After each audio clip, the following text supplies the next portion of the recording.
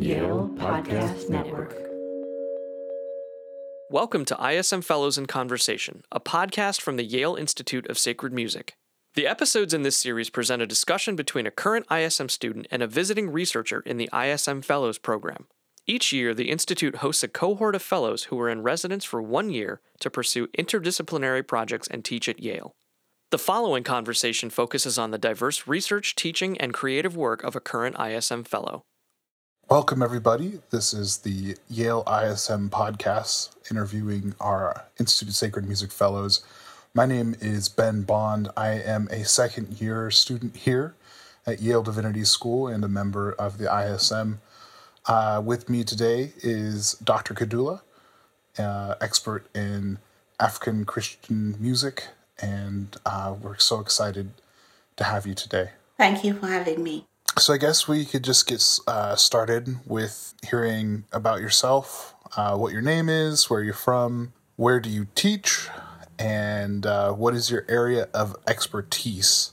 And lastly, what brought you to the ISM, and what is your project here? It'd be great for our listeners to hear a little about yourself. So, my name's Jean Ngoya. According to the British system, they always put your father's name on top of your name. So, my father's name is in all my certificates. So, that's the Kidula part. But if I were to go back to my village, nobody even calls me Kidula. They just call me Jean Ngoya. I was born in a village in Kenya called Goibei.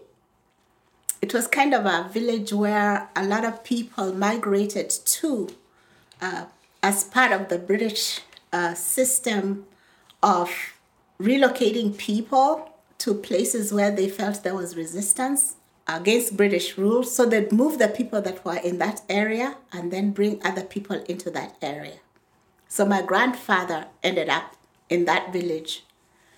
And even if you relocated, you still had to buy land. So he bought a lot of land.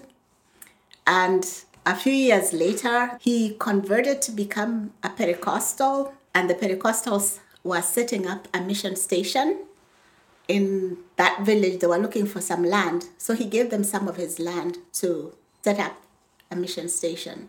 They built a mission station there, they built a church, they built a school, actually 2 schools, because there were 2 different language groups that were in the village initially. One of them was called, a part of a group of languages that are called Kalenjin, and a group of languages that are called Luya. But out of that group, there are subgroups. So my grandfather is a Maragoli. Technically, that's what outsiders call us. We are patrilineal, so I'm Maragoli, but my mother was a different ethnic group called Munyore. So I guess I'm bicultural by that definition, like that. So I went to school partly in the village, and when I became 10 years old, my parents took me to a boarding school. That was normal practice. That it's still done in Kenya for kids either in high school, go to boarding school. But you can start earlier, and I started in 6th grade in a different part of the country. Then I went to high school in a different part of the country. Then I went to university in a different part of the country. And eventually I landed in the US studying piano pedagogy. Went back to Kenya, was teaching, came back to the US to do my master's and PhD eventually. My master's was in musicology, my PhD in ethnomusicology. Because ethnomusicology was the only way I could study African music. That's how I landed over there. My first degree was actually music education. So I started teaching in high school. And then after I did my piano pedagogy diploma in Indiana, I went back, taught in high school for another 1.5 years. I taught music and French because French was my second teaching language. And then I was asked by the university to start teaching at the university, Western music history, music theory, musicianship, composition, African dance, stuff that they thought I was good at. So I taught that for a number of years before I did my master's, went back to teach there, did my PhD, and got a job at the University of Georgia but had to go back to Kenya because I came on a Fulbright. And then the University of Georgia invited me back, so I came back. So I've been at the University of Georgia for a number of years now. They asked me to teach ethnomusicology, but technically I perceive myself more as an African musicologist rather than an ethnomusicologist, just because of the historical and colonial drama that accompanies the idea of ethnomusicology as the study of the other, because I don't study the other, I study who I am. Yes.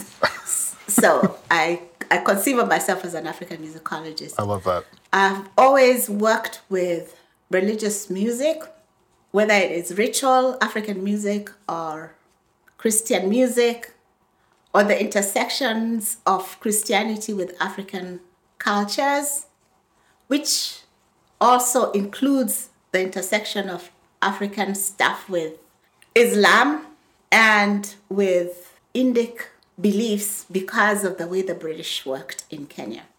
So I've kind of been brought up very aware of other religious traditions outside of Christianity, and I work with that. And the music that I study, I take into account that fact that there may have been some kind of pure African music. I really don't think so, because people were always interacting with each other even before colonialism made that interaction much more intense. In East Africa, we've had Arabic and Indic influences for a long time because of where it's located. Almost at the same time as Christianity arrived in the interior, Islam also arrived. So we grew up with the sounds of Islam and Christianity and the sounds of different kinds of indigenous religions. And then because the British always traveled with people from South Asia, we were keenly aware of Hinduism and Buddhism and Sikhism and Jainism. They are just part of the soundscape that we grew up with. That's brilliant. And what brought you to the ISM, and what are you working on while you're here? Okay, so ISM was attractive to me because of the intersection of music and religion. Because I did the majority of my work on music and religion, the blend of theological stuff with musical stuff was attractive. And just reading about some of the things that happen at ISM, I could also see that while there's a huge focus on Christianity, there is awareness of other religious systems that come out of West and South Asia in different ways. So I was curious about how that works. I'd like to offer up an important context for this conversation today and consider the ways in which colonialism and the presence and history of white supremacy, as we've discussed in our course together, Dr. Gudula, have made Africa, the continent, and its people often perceived as a monolith in the West, and how that's a really dangerous and destructive hermeneutic lens from which to operate. And I think it's really important that we have a conversation about the importance of dispelling that hermeneutic and providing an important decolonized way of approaching this. And I'd love to hear your thoughts on that. I don't know if there's a way that you can talk about this current moment framing conversation about race and colonialism and decolonialism because of the current moment in which we are in. So it's kind of sensitized the public to issues that a lot of people have been living with and ways that they have been mitigated in different times. And at this time, it's on the forefront of everybody's minds because of what is happening. I don't know if there's a way you can do that without, as part of the moment that we are in, and how the moment that we are in brings particular things to the forefront. So issues of race are very potent right now. Issues of colonialism and decolonializing curriculum are on the forefront now. And the fact that they have been lived by so many people around the world, and the rate of change has been apparently really slow. It's like every generation starts to come to terms and grips with it. when a tragedy happens, which is a pity. That it takes a tragedy and tragic events for people to actually start to recognize what's happening in their neighborhood or in their country at a global scale.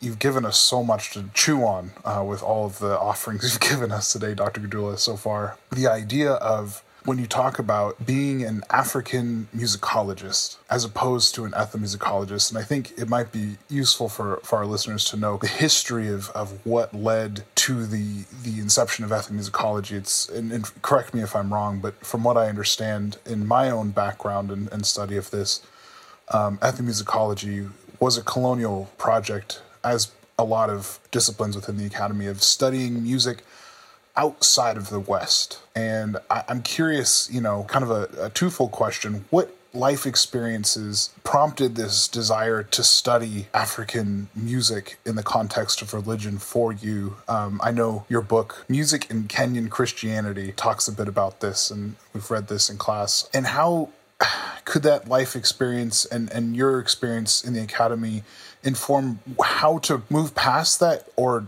dismantle that colonial lens in which ethnomusicology is done, and what your thoughts on what discipline could look like or should look like? It's a bigger question, but I'm curious what your thoughts are. Yeah, that would take like a long time to break down. Let me try to frame it very simplistically by first acknowledging the fact that ethnomusicology was a gateway for musics that were not Western classical or art to get into the academy. Yes. So that is how I initially got into it. Because I did not want to study Western music. That is what I studied in school, because when you went to school, that's what you studied. You studied all the classical composers and up to wheresoever they were, the music history classes. By the time I was finishing my degree, maybe my first degree, maybe the person that we were looking at, people like Harry Patch, the minimalist school, getting into other avant-garde types of music like that. So you study all that from whensoever the Western canon thinks it started. So as a result, I actually enjoy performing, medieval, Renaissance, Baroque stuff, just because I think my voice, I'm a singer, my voice fits there well, and I like thinking through some of the things that they do. And I think there are some other complexities there that are interesting for me, like that. And I contrast it with modern stuff. I think I had too much diet of Baroque, classical, romantic, impressionist stuff, too much of it. So in my last year as an undergraduate, I was tired of Western music's, the development, the way it had developed. I was kind of tired of listening to it in that way. I thought there are other systems. There are other systems of thinking about music.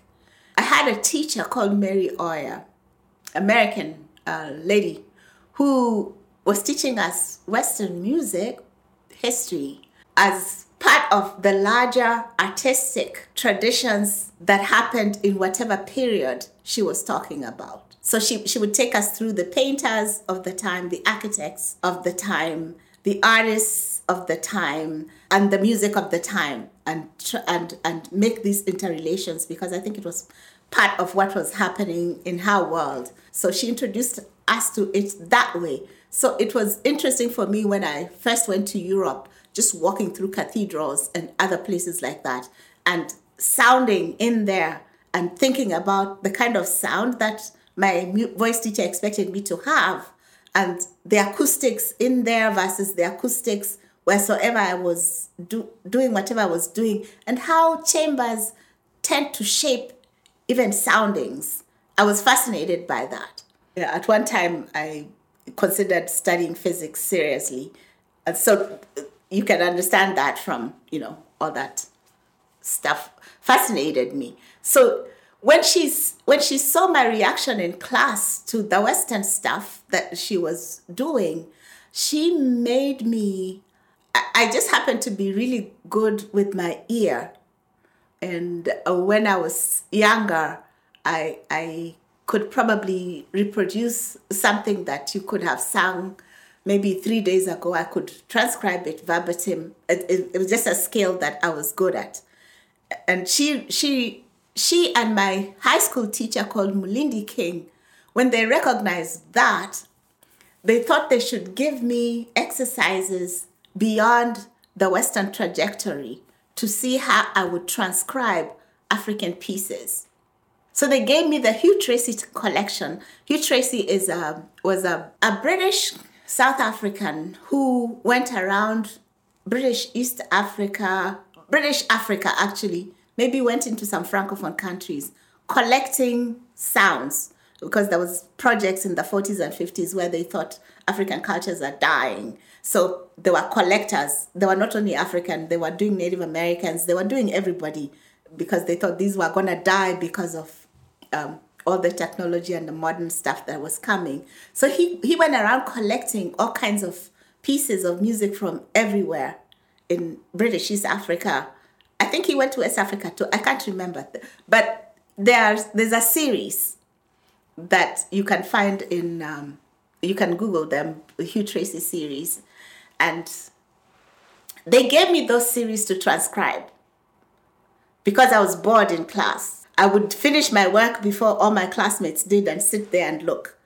So they thought they should keep me busy. And that made me aware that there are other systems, because what I was transcribing did not fit the Western stuff that I had been transcribing. It was a different kind of system. Sometimes I didn't find, this is way before all this technology stuff that you have with all these different programs that you have, or transcription programs where you can add this and take out that as you transcribe. I was doing it by hand. And I thought, this is insane. We should be able to figure out how to systematize different African music systems, because there are obviously many different kinds and they don't fit the African mold, because what is African is problematic. You may think about African Americans as being African because of how they were racialized that way and the way they were denied their cultures. And so they had to create something that was African or came out of an African ethos. And as they talked with one another, they created this stuff that, you know, people recognize as jazz or blues or whatever. But if you are on the continent, whoever is in Nigeria may be doing a completely different kind of thing than the South African. So I was thinking, all these different spaces, people have different kinds of systems. And I'm reading these books that behave as if there's one overarching African thing. And I'm just like, no, there isn't. Because by doing these Hugh Tracy transcriptions, I can see there are different kinds of systems, and they're not Western systems. There are different scales, there are different ways people configure structure. There's difference. How can people spend 10 hours singing the same song and you think it's just repetition that you can put out there like a minimalist thing? There must be something else happening within that system that holds people's attention for 10 hours. And that's what I wanted to explore. Being that I'm a girl and stuff, it was much harder for me to get into the male space, you know. One of my teachers actually wanted me to do a more dance-oriented thing, because dances are events that incorporate theater and song, and they wanted me to do something like that because I was kind of good at that. But I knew that the dance message there wasn't enough vocabulary in dance scholarship at that time for me to figure out how to represent it. It was bad enough that I have training in music and I'm still frustrated. But I was very familiar with the religious stuff. I grew up listening to and performing and composing in the church. And my church had a variety of pieces. I come out of a Pentecostal background. So we had all that African stuff And then we had Canadian missionaries. So we had whatever was happening in the States. I remember when Oh Happy Day came out, we were singing it to people because we were brokers. I was in a group with my sisters, and then I was also in several groups, like religious groups. The secular part, I accompanied people who played secular things because I like to play instruments. But I was in a group, and working with recording was also familiar because when I was 14, we made a recording with my sisters that was played on Kenyan radio for a long time. So this was very familiar ground for me. I would not need entry behavior. What I needed was to analyze the music and what it means, the sounds, what the sounds mean beyond just the lyric. And then how people work with those sounds to make meanings for themselves, religious meanings that fit in their worldview and in their religious space. That's how I came to start doing ethnomusicology, because the only discipline that I felt worked with African music was ethnomusicology. And when I went there, I had a lot of resistance from some of my teachers, my music teachers, because they felt there isn't enough in there that has been done for me to do analysis, because I also like analysis a lot. And I was like, well, so we have to make sure that we have stuff out there that can then be analyzed. Otherwise, who's going to collect it and who's going to do it if it's not us?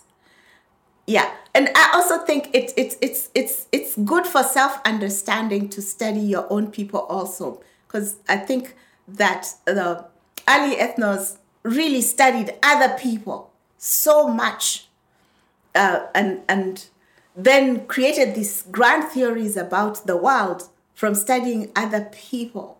And because they ignored themselves, that's part of why there are atrocities, because they didn't examine themselves or study themselves in that way. I don't know. I'm speculating at this point. So studying religious music, because the religiosity that had been assumed or ascribed to African people was, it was like one of those generalizations that African people are religious.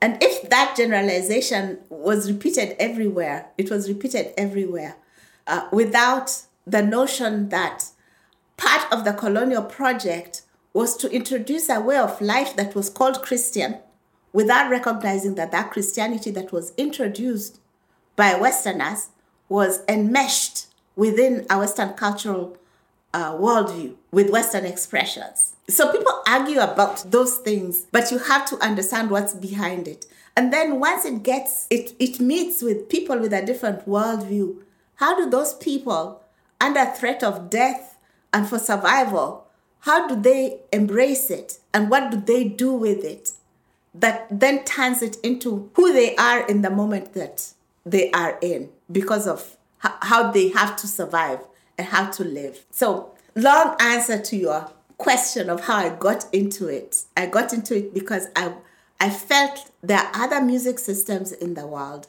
One of the safest places for me to study it as a young girl was to look at the church, because what was happening in the church didn't sound like what the West was doing. It was a different thing that was happening in there. So I wanted to look at what is it that is happening there in this moment, which is also an ethno project, because a long time ago, ethnos studied people in the moment and always thought that these people are always staying in the moment, not recognizing their histories. So where I have moved to in this project that I'm doing at Yale is now looking at history, trying to construct the history of the development of those styles and all the accoutrements that come with that. Absolutely. And what's work that you've decided to work on while you're here? Okay, so my project that I'm doing right now, I work with religious popular music. That's part of what I do. This particular project, I started it as a PhD student working with the gospel music industry. The gospel music industry in Kenya has a symbiotic relationship with musics from Tanzania, from South Africa, from Zimbabwe, from the Congos, partly because for a long time, Kenya in East Africa was the center for the recording industry. So people from all the different East African and Central African countries would come there to record. Central Africa, the Congos, Central African Republic, Rwanda, Burundi, they came partly also because of unrest in their countries. Their footprints or their sound prints are part of the Kenyan soundscape. Partly because of that, but also because of policies that the Kenyan government had in the 60s and 70s when the then president, recognizing that music is really a powerful agent for political statements, as you've seen in civil rights movements and other things like that, literally banned music in Kenyan languages on the airwaves unless it was like celebratory of the big events, big political rituals that we had.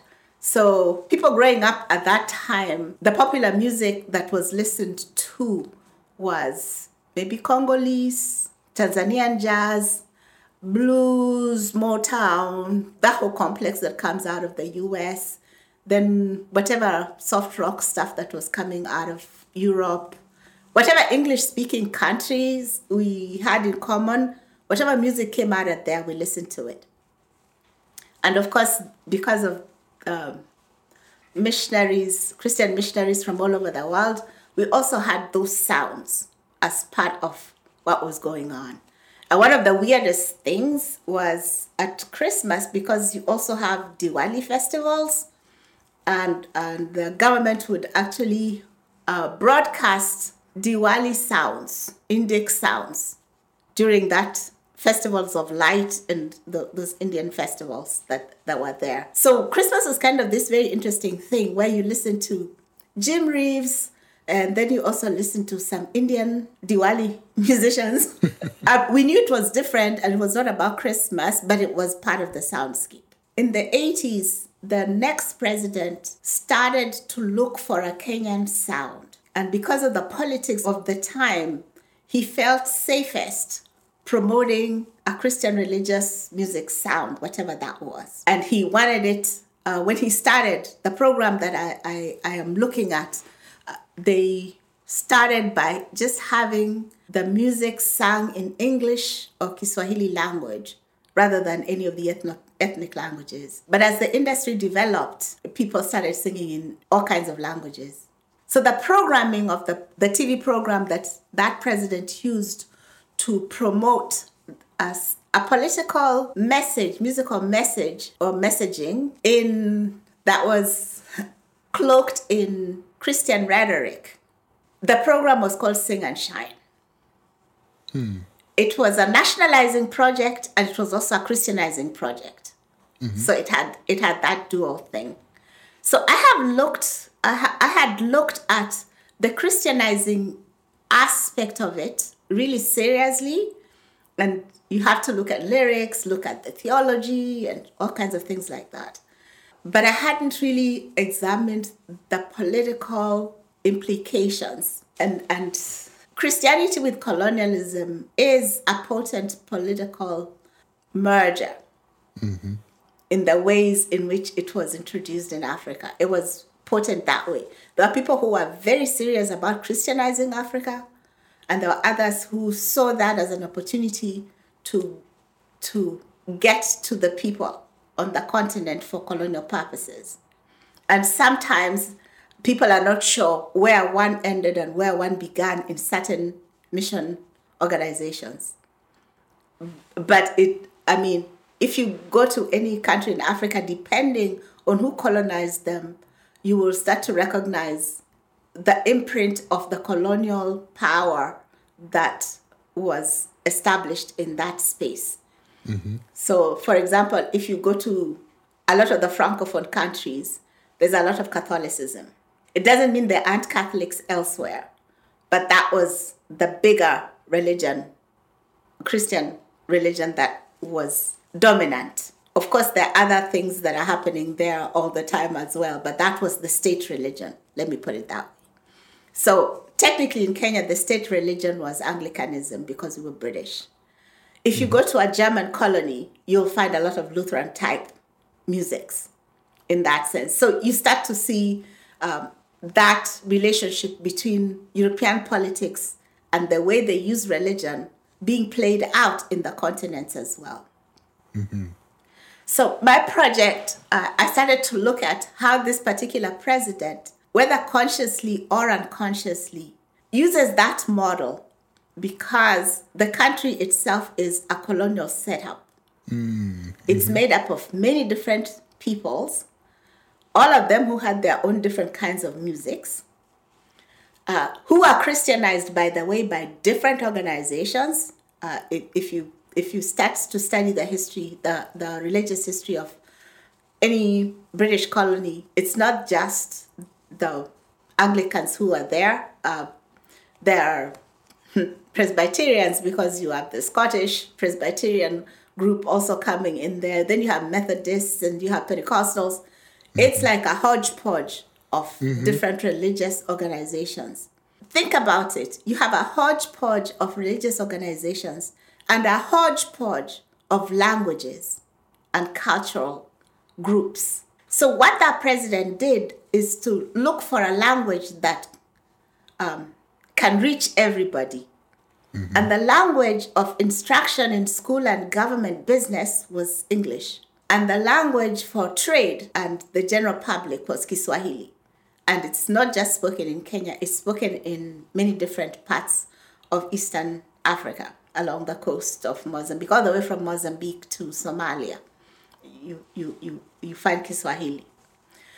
For the purposes of evangelism, that was also great, because then they could reach a lot of people. So he takes this program called Sing and Shine. What made it extremely popular was it was the first program in Kenya on TV in color. So that already was something that was amazing, that it's on TV in color, not black and white.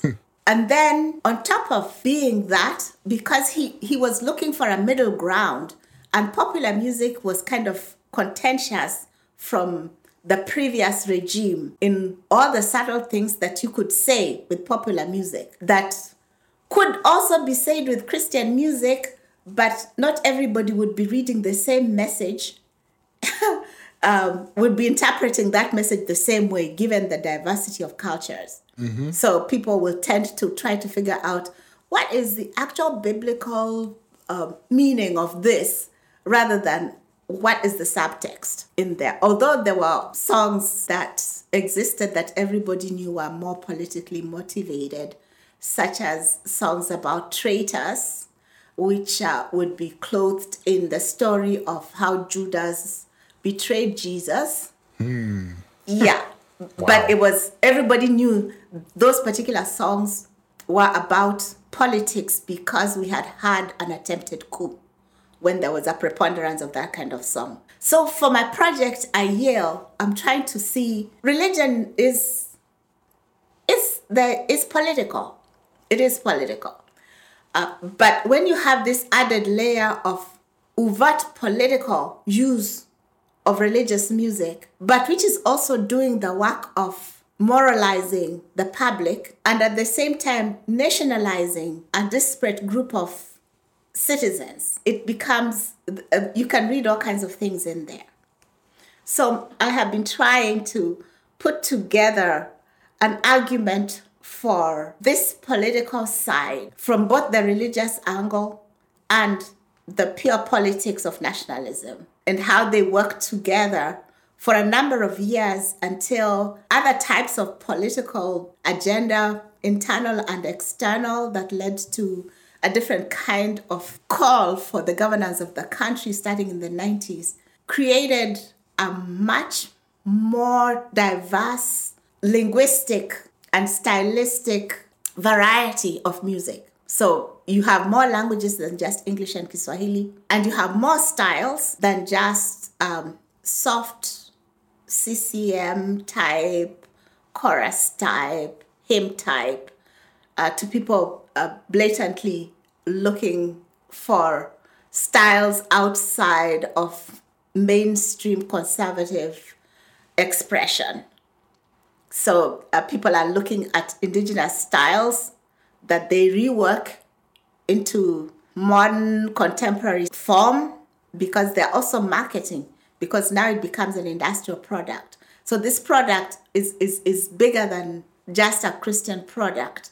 It is a national product, and it's a commercial product. So I'm trying to trace that. I had a very big project when I came here, and I've been reading around, because I wanted to actually recount the history of the commercialization of Christian music as pure evangelistic stuff, moving into this national project, into this commercial project, into this global project that is about, it's even much more interesting musically, religiously, for a number of reasons that are related to like the spread of Pentecostalism in Africa in this century in unprecedented ways that make the music resonate beyond the continent. So, Dr. Kutula, the heart of our mission here at the Institute of Sacred Music, as you know, is interdisciplinarity between the study of religion and music. And I'm curious, what role has interdisciplinarity played in your work throughout your career? So, ethnomusicology is actually interdisciplinary. Music and religion, I think, play very well into that idea of interdisciplinarity, because religion encompasses different kinds of disciplines, from philosophizing to theologizing to missionizing. Mm-hmm. What ethno actually brought to music studies was providing better historical context, cultural context, linguistic context, and that already plays into interdisciplinarity. And anyway, being an African, oh man, music is studied informs so many disciplines. Mm-hmm. In the reconstruction of African history, people have looked to music. In thinking about belief systems that Africans have, like indigenous belief systems, whatever those are, people look to music. Recounting oral literatures, people look to music. And it's not just music alone.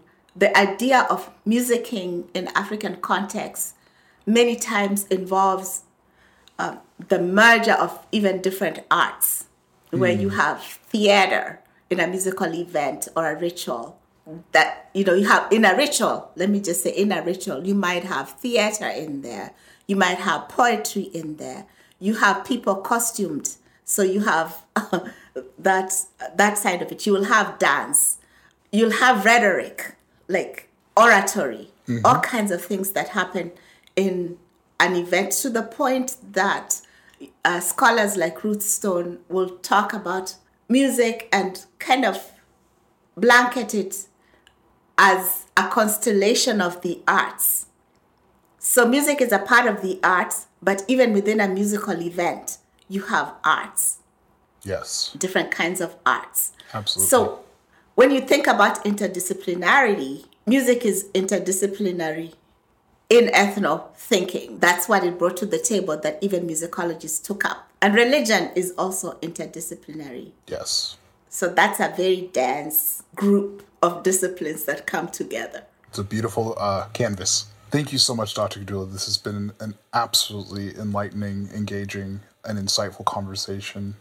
So grateful for your wisdom and to benefit from all of the effort and labor of love that you put into this work throughout your whole life. And we're happy to have you on this podcast. Thank you for having me.